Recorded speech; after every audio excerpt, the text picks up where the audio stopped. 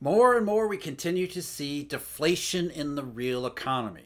We've talked about how it's more in prices than in labor just now, and how it's been more producer prices than anything else. We talked China. China's producer prices are accelerating to the downside. Europe had a record low or record drop in producer prices in April. The Japanese just yesterday reported a substantial decline also in the month of April, also for their producer prices. But this one is in the US, and it's in the US CPI, the CPI data that was just reported today. And this is a big one pertaining to the services part of the US economy. How bad is it? This is something that has only happened 8 times in almost 40 years of data. We're talking about 458 monthly data points. It had only happened 8 times before. May is the 9th. And those 8 times, those are not happy times. This is April, May, and June of 2020, the worst months of 2020. April, May, and June of 2009, the absolute bottom of the great quote-unquote recession. And the other two, October and November 2008. So only the worst economic circumstances of the last 40 years, and this just duplicated in services prices, outright deflation. Today's CPI, 9th time for the month of May. In addition to deflationary consumer prices in the US and US services, we also got more alarming data from our friends in China. The Chinese credit impulse, remember that was supposed to be huge. In fact, it was huge to start the year. However, the credit data that the Chinese just reported, the People's Bank of China, suggests, actually strongly shows that somehow Silicon Valley Bank and Credit Suisse seem to have had a huge impact on the Chinese credit system, which has ground to a complete halt. And in so doing, it has apparently alarmed authorities in Beijing, who have preferred to do nothing, to just let reopening organically play out.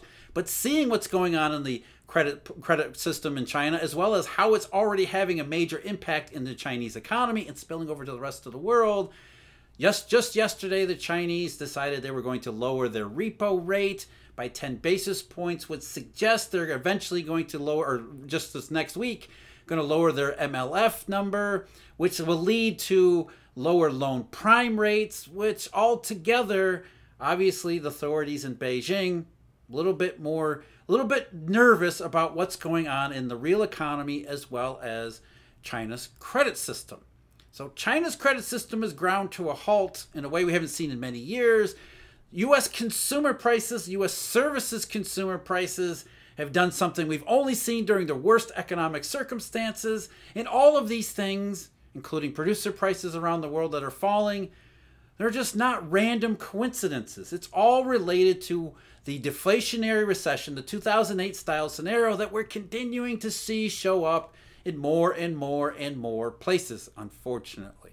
So we're gonna get to the US CPI, what's really in that, as well as what's going on in Chinese credit. But first, I'm Jeff. This is Eurodollar University. Thank you very much for joining me. If you're interested, Eurodollar University has memberships available where we get into what is a Eurodollar, what is the Eurodollar system, why does it matter to the Chinese, to the Europeans, to the Japanese, to Americans.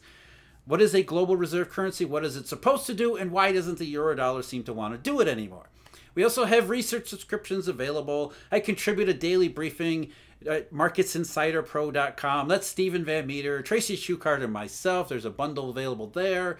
And the daily deep dive analysis at the Eurodollar University website, where we dive deep into all of these things, not just inflation or deflation, money and macro conditions, what they mean, what's going on today, how does that impact you tomorrow.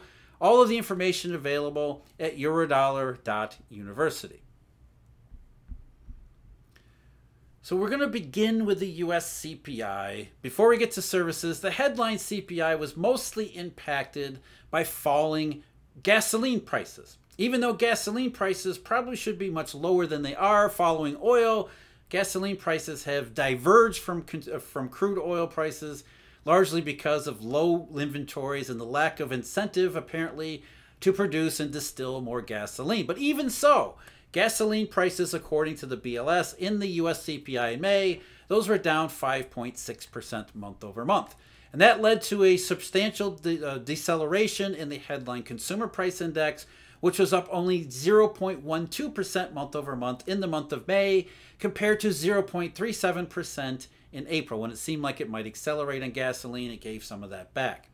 What that meant was that the annual rate, the year-over-year comparison, was 4.13% in May. That's down substantially from 4.96% in April year-over-year. The May year-over-year rate was the lowest since March of 2021. So disinflation in the headline CPI, a lot of it having to do, of course, with energy prices, also food prices, but also services, as we'll get to in just a minute. The core CPI rate, that's the one that I think a lot of people have trouble with, including those at the Federal Reserve, because the core CPI rate doesn't seem to want to do anything different. Over the last 6 months, the core CPI has been rather steady at around 0.4% month over month. And if you do a little bit of arithmetic there, that's around a 5% annual rate. That's just way too much for the FOMC, way too much for anyone. And if the core CPI had represented any sort of economic factors in that continuous rate of increase, then it would be something to be alarmed about in terms of more inflation risk, as the Federal Reserve tries to claim, rather than what we're seeing everywhere else in the cyclical indicators that have gone even further than disinflation. But the core CPI rate, again, 0.44% month over month in May, not much different from the 0.41% in April, or the around 0.4% that it's been in each of the last 6 months.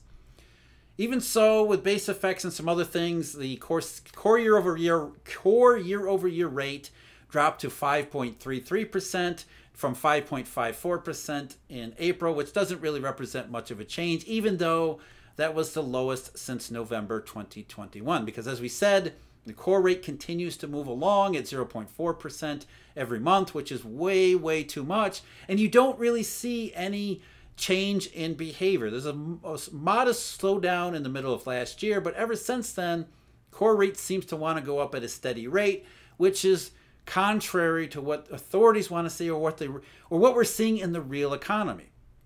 And the reason is because, as we all know and we keep talking about, largely due to shelter prices.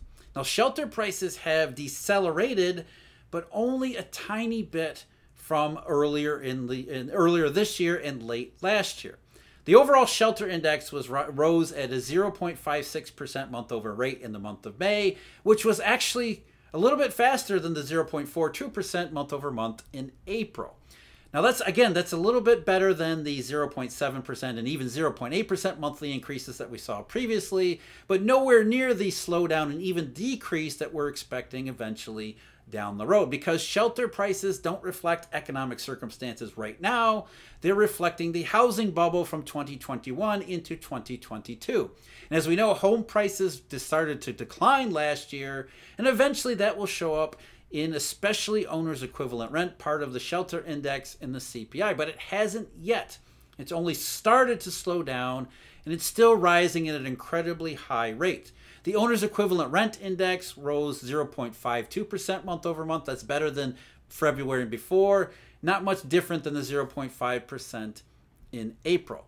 So shelter prices are still contributing way too much, especially to the core price index, which has left some people to suggest that the Federal Reserve might need to hike more rates. And maybe even the Fed thinks it needs to continue on its hawkish program because it doesn't see the change in the core CPI.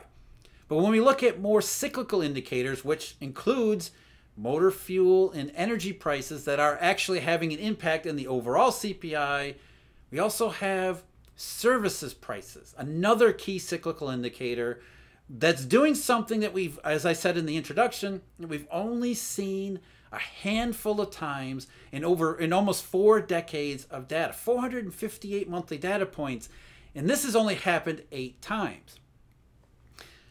What I'm talking about is a decline in the services less rent index. The BLS, I think, is pretty well aware of its imputations and the fact that the imputations which lead to its shelter price indexes, they realize that maybe we need to have a better economic or a better index or a more closely aligned index on what the economy's doing, especially services prices, because services are a huge part of economic growth and sustainability in economic growth.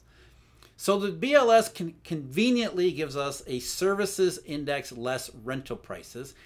And as I said, what we've seen in the month of May is something we rarely see before. Just the month-over-month change in May for services less rent was 0.22%. So that's already negative, that's rare to begin with. In fact, services prices don't usually decline in any given month. Over the almost 40 years of data, only a handful of times do you see a negative month. But we've seen two negatives in the last 3 months. Going back to March's was a very fractionally negative, just 0.03% month over month.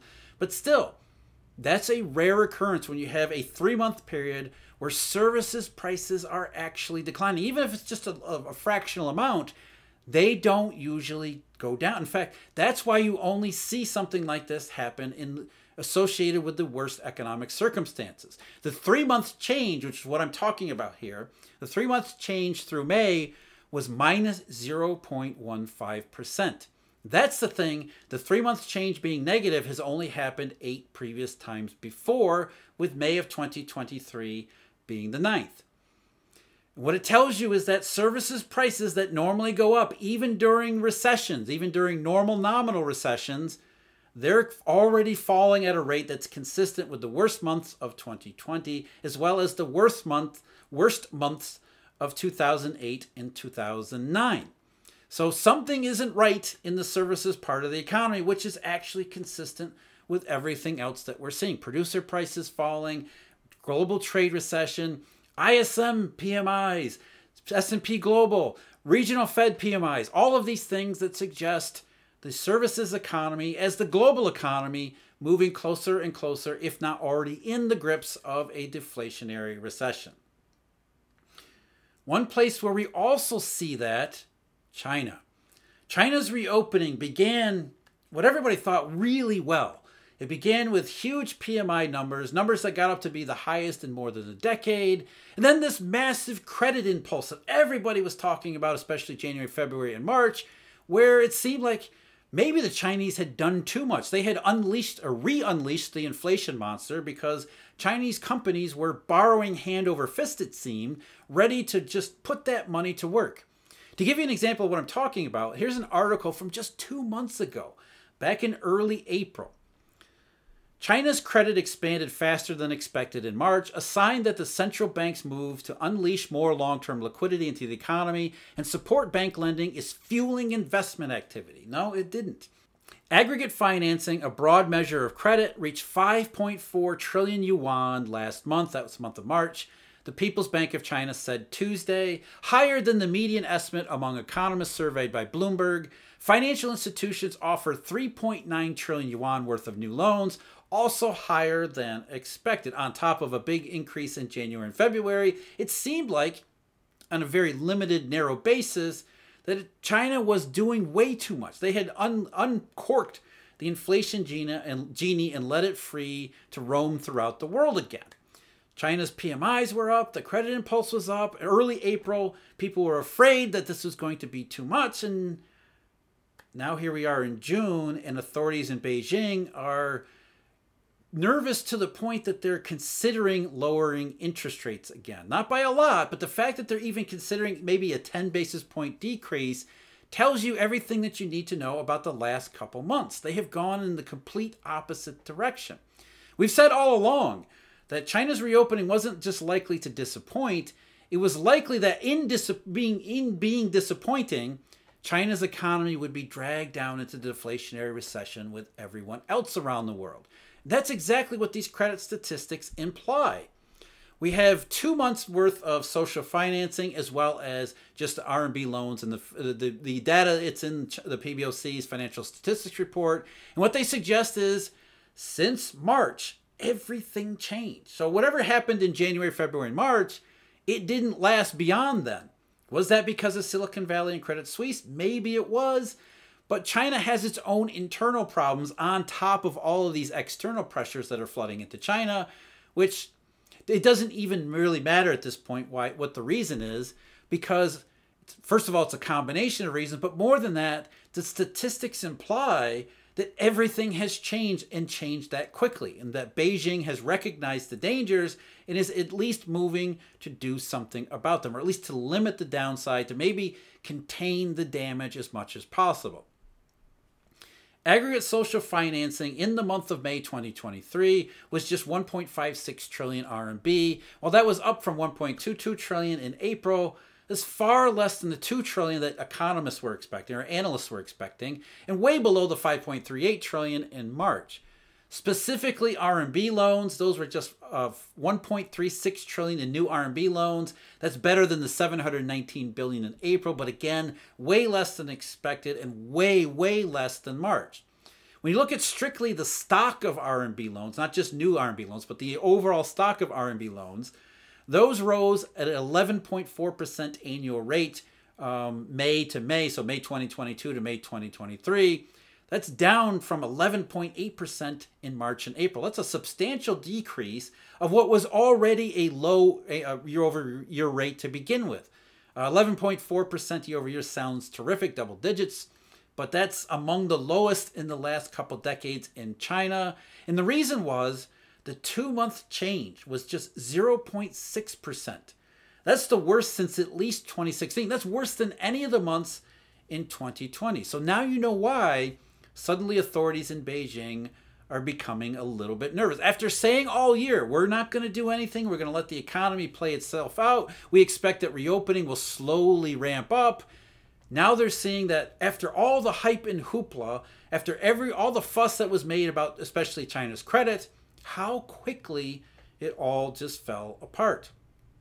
And that's having an impact in the Chinese real economy as well as around the rest of the world. I think that's the big takeaway here, is not just that China's reopening disappointed, we knew that was going to happen, but how quickly we went from, oh my God, it's too much, to holy crap, it's way too little.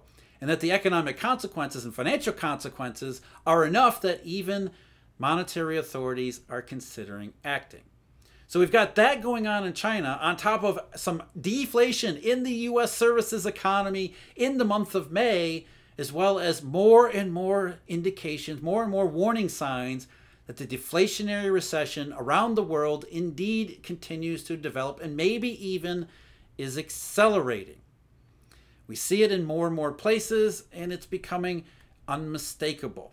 But of course, we're going to focus on the core CPI, and the Fed is going to want to hike rates because of reasons that have nothing to do with the current economic circumstances, of course. I'm Jeff. This is Eurodollar University. Thank you very much for joining me. As always, huge thank you. Eurodollar University research subscribers, as well as Markets Insider Pro research subscribers, and of course, all our Eurodollar University members. And until next time, take care.